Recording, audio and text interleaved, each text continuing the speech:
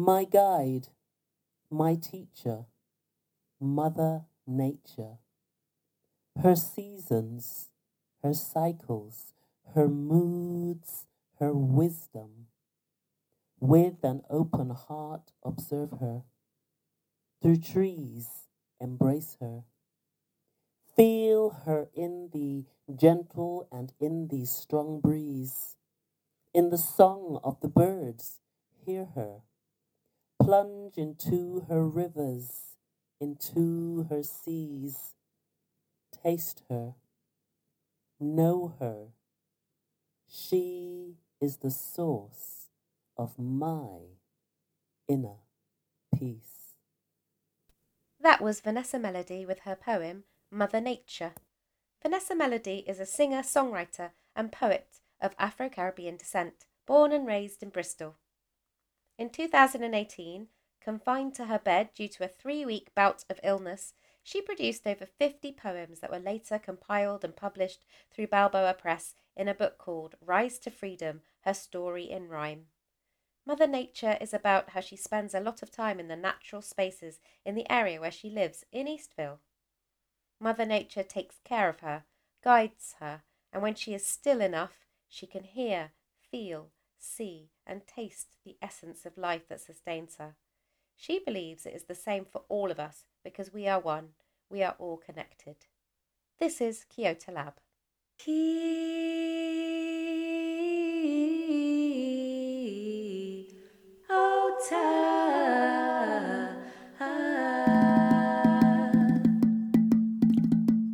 Lab.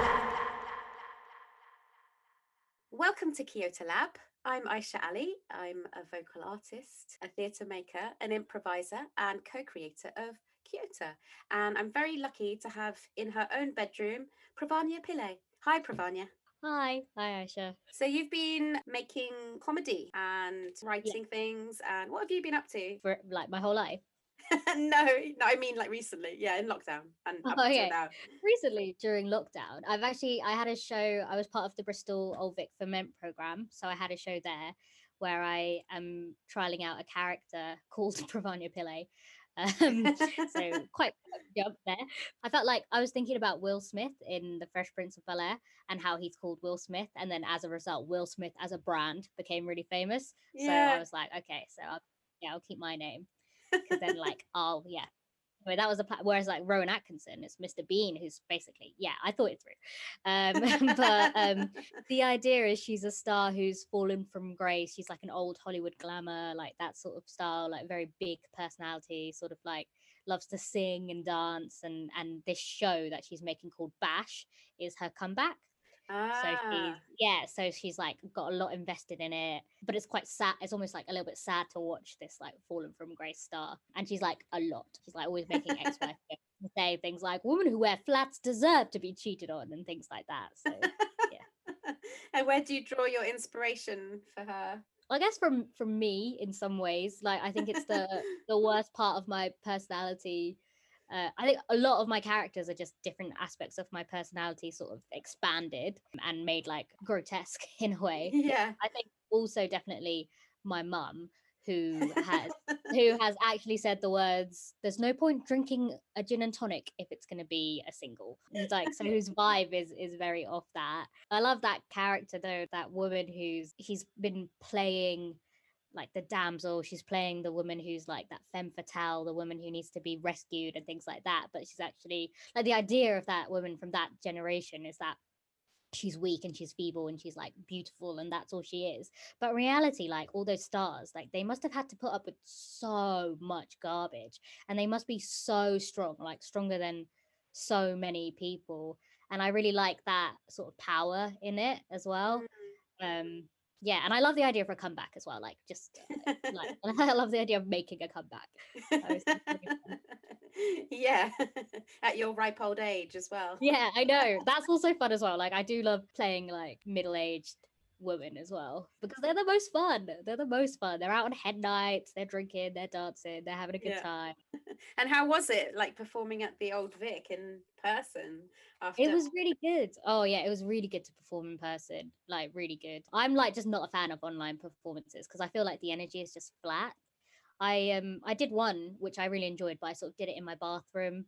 And like I like went around the whole house and tried to include all my family in it as well, and they were like not very happy. But yeah, so but I feel like often the energy can feel quite flat, and it's quite hard to, you're not getting your audience response. So yeah, there's nothing like doing it live, which is super fun. Yeah. And it was good though as well, because it was cabaret style seating, which actually worked really well for the character and the style of the show. So Was it well received? I think people liked it. The feedback was quite good.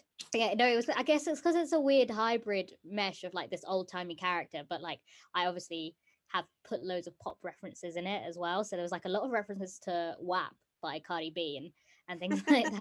So it's quite a fun show, and I think it can appeal to like lots of different generations. Yeah, sounds great. Yeah. I can't wait to meet the real Pravanya Pillai. Yeah, I know. She is a nightmare. So So you're going to share a piece with us today. Do you want to tell us a little bit about it? Yeah, so it's very much inspired by that character, and I think if I was to develop it further, it would be something that the character did. But the idea was like I love reading, but I don't really. But I'm not like, I wouldn't say I was like really literary, and a lot of the people I know have like done English degrees, and they're all like, oh yeah, literary and all this stuff. So I always feel a bit on the outskirts. So I love the idea of doing a podcast, like a literary podcast for like the layman, and like making the host like really pretentious about it. So the idea was sort of putting down some like comedy poetry and like a fake novel that I've written, and then doing like maybe a review of everyone's favorite book, Catcher in the Rye, or something like a really like generic book that everyone like Moby Dick or something like that. And like just as a bit of fun, and like so I wanted to put that together. So that's essentially what it is, like a podcast in that terms. Oh, brilliant. So you're going to share it with us now. Yeah. Hello, and welcome to Learn It with me, your host, Pravanya Pillai. Learned is a literary treat for the whole family, even your racist uncle. Today, we'll be looking at some poetry, as well as thrilling you like a lover with an extract from my new spy novel. We'll also be hosting a riveting discussion on the book The Plague by Albert Camus. So buckle up and buckle down and get ready for Learned. Poem? I hardly know him. You know, there's a difference between literally and literary. Novel? Well, it's certainly new to me. If music be the food of love, play on, play on. That is, of course, an example of something that is not a poem. Now, to hear something that is. The following poem is, of course, about body image and what it means to come to terms with how you look and to be happy with what you see. In the mirror, finally I see my perfect body. It is called Topless Photo of Tony Blair in the Reflection of My Mirror.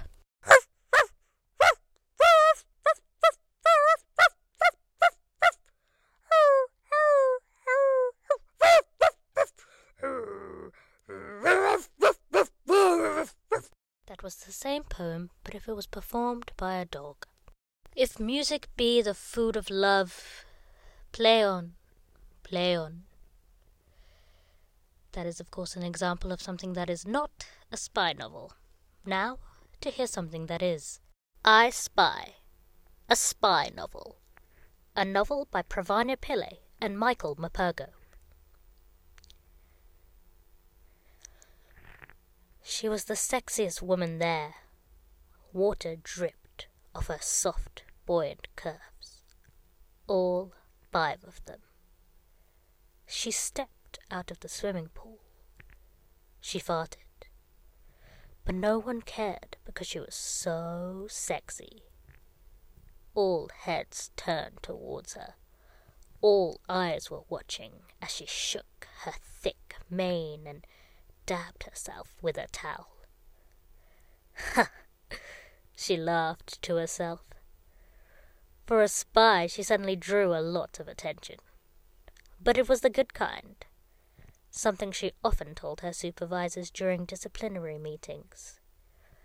All publicity is good publicity, she would remark. Not when you're a spy, they would reply, and then she would seduce them. She slipped on over to a deck chair, hips sashaying in the wind. She stretched out on the chair, one limb at a time. Her skin was bronze like a bronze shield, yet soft like a cushion, some sort of shield-cushion hybrid. A pool attendant approached her. Can I get you anything, miss? He stammered, intimidated by how much more attractive she was compared to him. Yes, I'll have a cider. Shaken, not stirred. We usually don't shake the ciders, miss. She lowered her sunglasses suggestively down her nose. But for me, we'll make it happen. I'll have what she's having. A Russian voice boomed from the deck chair next to her. And I'll pay. She saw the wad of cash before she saw the man. And then she saw the man. Her mark. Russian agent Gorbachev, no relation. Thank you for my drink. No worries. It's happy hour anyway. She took in her mark. He was tall. 4 of his teeth had been replaced with gold, made from the wedding rings of the men he had killed. He was a dangerous man. 4 was a lot of men to kill. She herself had only killed 3. Is there space on that deck chair? She asked seductively. That depends. Who's asking? Me. Then there's plenty of space. Their sexy back and forth was like fire. It's a shame I have to kill him, she thought to herself. She slipped onto his deck chair and sidled up close to him. She felt something hard press against her stomach. She knew before she looked. A gun. She smirked and looked up at him. And here I thought you were just pleased to see me. End of chapter 1. We're almost at the end of our show, but before we leave you, I was lucky enough to meet with the head of literature at Oxford University, Professor O.J. Simpson, no relation, to delve into The Plague by Albert Camus. Here's what happened when I sat down with him. Professor, it's wonderful to have you here. Please, call me O.J. I would rather not. So, The Plague is, of course, a wonderfully philosophical novel by Albert Camus about how a small town copes when it is ravaged by a deadly plague. Relevant, of course, now more than ever in the build-up to Christmas. So my first question for you, Professor, is The Plague, for or against? For. Interesting. My next question. Can you summarize the book in one word? Yes. Our third question is from Barry in Coventry. Barry, are you on the line? Barry here. I am a sales advisor at IBM Computers. I have a question for the Professor. I was wondering, Professor, is it too late to set up a Gangnam-style themed restaurant? Yes. Oh, well, I've already done it, so walk on over to Gangnam Food. Where you can get some sexy ladies. It's a brothel as well. Thank you, Barry. That is all we have time for. I would like to thank Professor O.J. Simpson, my producer, and the tiny lady that lives in my car and gives me directions. Poem? I hardly know him. You know, there's a difference between literally and literary. Novel? Well, it's certainly new to me. Thanks, Pravanya. That was really great. No worries, thanks. Glad you liked it. I love the reference to RuPaul. Always love a RuPaul reference. What was the RuPaul reference? Poem? I don't even know him. Oh, was that RuPaul? I didn't know that. That's RuPaul. Oh no. That's Oh, hilarious. I feel like I've copyrighted RuPaul, like I've copied RuPaul, and I didn't even realize. I've never actually seen it. Although everyone keeps recommending it to me, but I've never seen. I maybe should watch it. Oh, I really recommend Drag Race. Like, it's like not perfect, and there are issues with it, but ultimately, as a piece of entertainment, it's amazing, and there's some really great moments, and there's some amazing artistry in it. Really, I would go straight to season 12. It's amazing.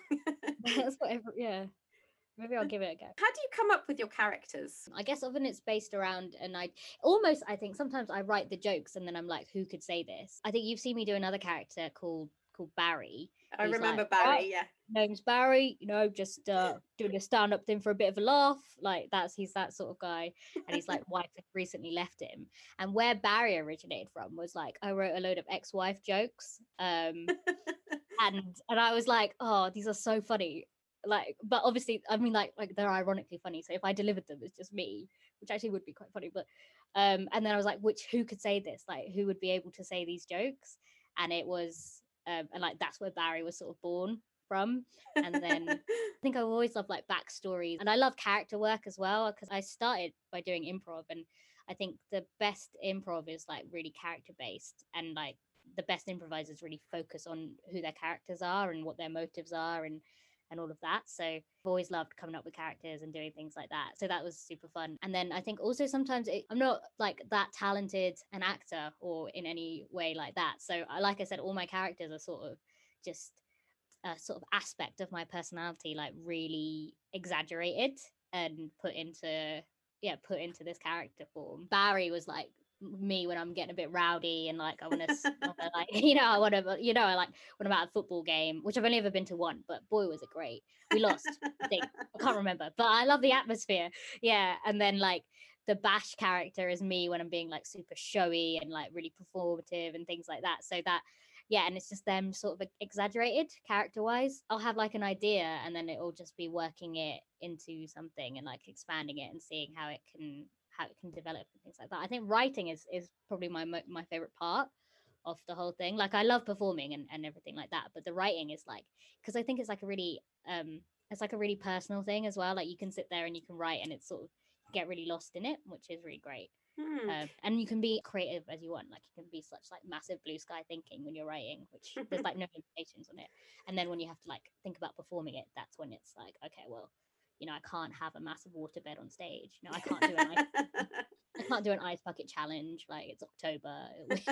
It'll be too cold. It'll be indoors, and then you have to scale it down a bit. But yeah. But do you imagine your audience when you're writing, or is it just like where your curiosity takes you? I don't think I think about the audience when I'm writing. I think like my big thing with the audience and the relationship with the audience is that if you're having fun and you're relaxed, then they'll have fun and be relaxed. Yeah. Unless like they really hate what you're doing, but generally like you're not going to appeal to everyone. Like I once did a gig in Cheltenham and they absolutely hated me. Like it was just silence, and at the end of one of the other comedians was like, well, that was brave, and I was like, excuse me, but but yeah, so like, but they absolutely hated me and they were never going to like me. Like no matter what I did, I could have done like more straight material, but I think I was up there on the stage and I was like, oh, like they just probably aren't going to like me. Like I don't look like what a comedian should look like. My style isn't really what they're interested in. Yeah. And so I just doubled down on doing the most like random, ridiculous bit I have, which is that where I sing Don't Go Breaking My Heart, but I only sing the Elton John bit. So like I play the karaoke. So it's like, don't go breaking my heart. Oh, honey, if I get restless. And like I did the whole like, it was a 5-minute song and I did it all, and that was my set basically. And obviously they hated it, but actually it was such a great gig for me because I was just up there sort of doing it for myself and having a lot of fun, and it didn't matter that they didn't like it. Yeah, really. Well, I mean, I've heard the comedy circuit's pretty brutal anyway, but it must be even harder if you're A woman, and B, a woman of colour. Yeah, I think it is. I think Bristol's comedy circuit is quite nice. Like, I've heard things about London's comedy circuit, and I'm like, nope, not going there. I'm not the biggest fan of the comedy circuit. I feel like it is like there's some really great stand-ups on it, like doing some amazing things. But I think the stuff that I like doing is, like, I guess you describe it as like alternative comedy, and there's less of a space for that, just because of I guess like what audiences are expecting when they go in and things like that. And also like the restrictions on time, like you've got 5 minutes or you've got like 7 minutes specifically, and you know you can't really do tech and you can't really do all of that stuff. So I like doing the occasional gig because it keeps you humble. Yeah. And also like you want that audience feedback as well. But I wouldn't say like I did like lots on the comedy circuit. I think also like I was about to say there are quite a few women, but I just meant there was like more women than when I first started. Yeah. That's still not a lot. The bar's pretty low on that. Yeah, and there's like barely any yeah, there are like no women of color stand-ups that I can think. Oh no, there is one. Her name's Priya Hall, and she's really great. I can't really think of any other, but she's like Southwest based women of color. But I don't really know everyone. You are like often the only person of color on the bill, or you're the only woman on the bill, or in my case, sometimes you're the only one of both, and that can be, I don't know. You just sort of feel like, yeah, it just feels a bit rubbish to. Yeah. But that's always like you always feel a bit rubbish when you're the only one in that space. And like the nights I've like best have been like doing Kyoto and doing like other nights like that where there's loads of representation and there's lots of people around who look like you and things like that. Diversity of ideas and thoughts. And I think also like you can tend to watch stand up and it feels like it's the same guy doing it again and again, but with like slightly different beards. Fun. yeah, and a slightly different colored plaid shirt. So and like I think nights that have like loads of variety on it and loads of different stories coming through are like more exciting to watch as well. Yeah, and that was part of your inspiration for setting up Stomping Ground as well, wasn't it?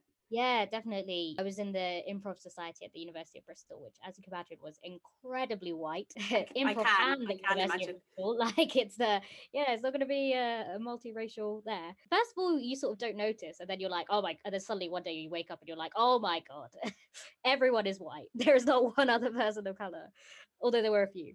And so then from there, I sort of wanted to set up a BME show with the university, like with the society. So I did that. It went quite well. And then it was thinking about like I started working at Babasa, which is like an organization that supports young people from like underrepresented backgrounds into their dream jobs, and like working with a lot of young people there and talking to them about like theater and things like that. And they were all like, oh yeah, I'd love to try it, but like I don't know where. And that was like really common, like loads of people being like, oh yeah, I've always wanted to do it, but I've never really had the opportunity to. And it felt like there was a real need to set up something where like they could do workshops, they could do some learning and things like that, and then they could perform. And that's where Stomping Ground came from.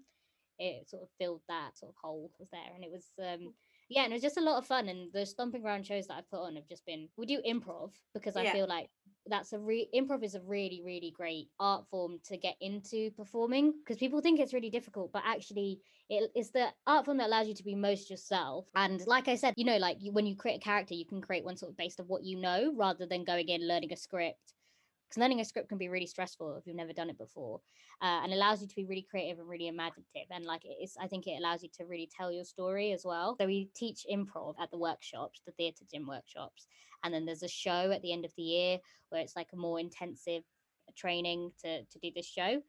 So the workshops are sort of focused on fun and just coming along, being creative, having a blast, and then the show is more intensive theatre work and like with a bit more feedback and like sort of developing those skills. And like the shows that Stomping Ground has put on, and I've seen a lot of improv shows, like loads and loads and loads, but the shows that Stomping Ground have done are like very, very different. Like they were just like totally just two things that I've never seen before ever, because the stories were so different, and it was just really, really great to see that variety. And the different cultural references and exactly. And like and like just the vibe was so different as well. Like it was just, I don't know, like I guess people of color like know how to have a party and stuff, so it was like, you know, it was like just had that like really good vibe. Which is great. Well, that's how you and I met, isn't it? And yeah through Stomping Ground. That So show was really fun. it was a real fun show. And I guess the thing with Stomping Ground as well, and as it develops, it's about getting young people of color watching the show as well. So coming to the workshop, watching the shows, and just watching shows in general, like going to the theater, making these art spaces their own. So there's like a takeover part of Stomping Ground, which is all about like going into all these different spaces, museums, theaters, places like the Watershed, things like that, and like really owning that space and feeling like it's theirs and feeling like they can come and use it whenever they want. Yeah. So that's a part of it. So it's like a bit of a takeover of the city and all our arts and cultural spaces. Yeah. Well, that's what Kyoto are trying to do, to decolonize art spaces. Yeah, exactly. Starting with Yeah, theatres. yeah. You're That doing sounds- the same thing, but with young people specifically. Yeah, basically, yeah. It's sad that I mean, that was the plan in the show, to have Stomping Ground on, and Yeah, and they were really looking forward to it as well. And then literally, I think it was that week that we went into lockdown. Yeah, it was days. Yeah, it was like, it was so close to the show. Yeah. Well, once we're allowed to, we will Mm. definitely have you back on.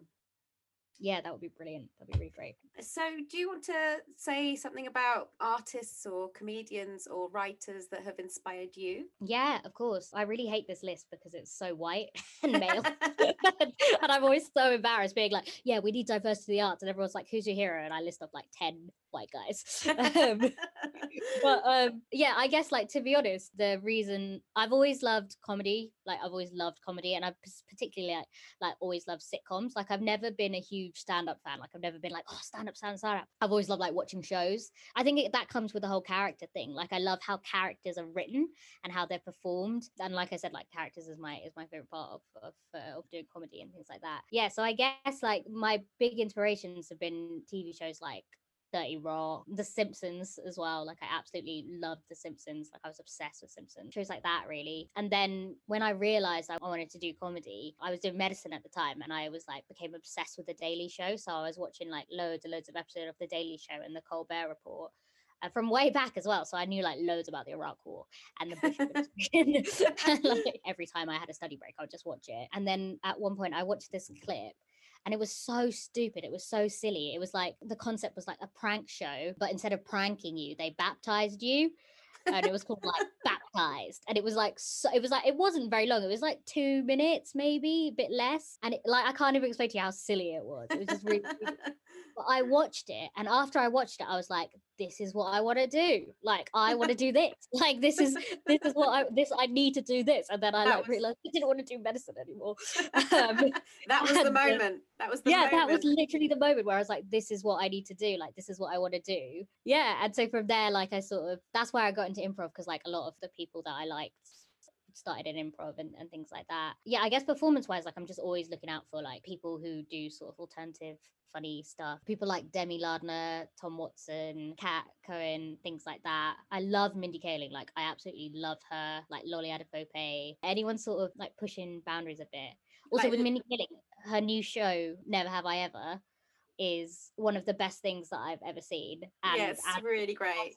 As like an awkward Indian girl, I wish it had been on while I was in school. Like I wish more than anything it had been on while I was in school, because I think it would have made things a lot easier. Like that is exactly what I said when I watched it. It was like, where was this when I was growing up? No, I know exactly. Like an Indian girl who was like demure and quiet and awkward, but it's like really fun. And it was really weird that it was narrated by John McEnroe. Oh my god, that was my favorite part of it. What was that about? It was so I love John McEnroe as well. I think he's brilliant. So like so having him, like I was like empowered Indian girl narrating her own story, and then there's John McEnroe. It's like, why? I loved it. I thought it was hilarious. I think when I was watching it, I was like, I love this show. And then I heard John McEnroe's voice, and I was like, this is the best show I've ever seen in my life. Because that is the question. It's like, why is he narrating this? And she has this like really vague answer for that, and you're like, what? That's the reason? Come on. I love it. What about Lily Singh? Do you know Lily Singh? I don't really know Lily Singh. Like her famous sketches, she does one called the Brown Bar. People turn up at the Brown Bar like it's like a tech support desk, like you come in with your IT problems. One of them's like a guy comes in, a white guy comes in, and he says, So my girlfriend's mad at me and I don't know why. And he's like, oh, 9 times out of 10, it's not like your Indian girlfriend is defective. You've probably said something wrong. Can you tell me what you said? And he says, well, I just told her to teach me Indian. And he was like, well, there's your problem right there. What? Ah. Well, where do you come from? Canada? Do you speak Canadian? Oh, I see. Should I have asked her to teach me Hindu? That's great. The whole I love brown bar yeah. sketch. I just love it so much. She does push boundaries, like you were saying. Yeah, I'll definitely check it out. My comedy, I guess I want to keep developing this character because she's loads of fun and there's just loads I can do with it. And I'd love to have like a monthly show, like a monthly talk show where she does it and she like has guests on and other performers and it's like just loads of fun and really silly. And yeah, so that's sort of what I'd like to build up to, having that monthly show. But also I'm just keeping it really flexible. And yeah, because I guess I had at the start of 2020 I made a vision board and I had put it on my wall and I was like, this is what I'm gonna do. And then COVID happened, so I just like literally took the vision board down, looked at it, and then like crushed it up and put it in the bin because I was like I can't do any of this stuff anymore. That's so sad. It wasn't disheartening. It wasn't though. I get like it was quite funny. But it was Did you do it but in a it's sort of- it dramatic wasn't- way? yeah, obviously. I was like, this is over. And I like ripped it up. My dad was like, okay, calm down. But I guess because like a lot of things, it gave me that time to think. And I realized that a lot of things on that vision board I didn't really want to do. I just felt like that was the direction I was going in and I was moving full speed ahead towards it. And because of COVID, I had to stop. And then I had to think about everything I was doing and I had to be like, okay, no, but this is what you actually want to do. Like, this is what you really enjoy. Like turning Stomping Ground into a business was like my goal. I was like, it's got to be a business. It's got to be a business. And then I realized that actually, like, I don't want to run a business. I want to run workshops. I want to work with young people. I want to do like directing and art stuff. Like, so keeping it how it is much better than turning it into a business. Mm. Yeah, and things like that. So it's a really important thing to figure out. yeah, definitely, because otherwise I would have. And I was really going full speed ahead with making it into a business as well. Like yeah, so that was actually really good. And also figuring out what sort of performing I wanted to do, like and like that I wanted to do my own show and things like that. So that was so it was good in that respect, and then bad in that it was a global. Yeah, I think that the pandemic has kind of forced people to slow down and reevaluate, and that is one thing that has been really valuable, even though it's been painful for a lot of people. Maybe not for some, but I think that in some ways it has been very valuable time. Yeah, I think so. But I think it's just shown that we just need a rest as a whole. Yeah, like everyone just needs to like we're moving too fast as a society. Yeah. Like well, that's what capitalism wants. It wants us to keep going. Yeah, exactly. It wasn't that we needed a pandemic. It was that we just needed like a little break. Like that was it. Like, and that's what we it gave all us. Needed a holiday. Like that's a lie down and a little think. Yeah, exactly. It's a shame it had to come in the form of a global pandemic, but there we go. Yeah, no, I could have done without that, to be honest. Pravanya, thank you so much for joining us today. No worries. Thanks for having me. It was really fun. Welcome. It was fun. It's lovely to talk about yourself. It's so lovely to talk about yourself. Thanks to Vanessa Melody, Pravanya Pillay, and to you for listening. Next time, we will have poetry from the wonderful Hanan Issa, an Iraqi Welsh poet. And Shagufta will be chatting to storyteller, poet, dancer, and general badass Birdspeed. So until then, bye for now.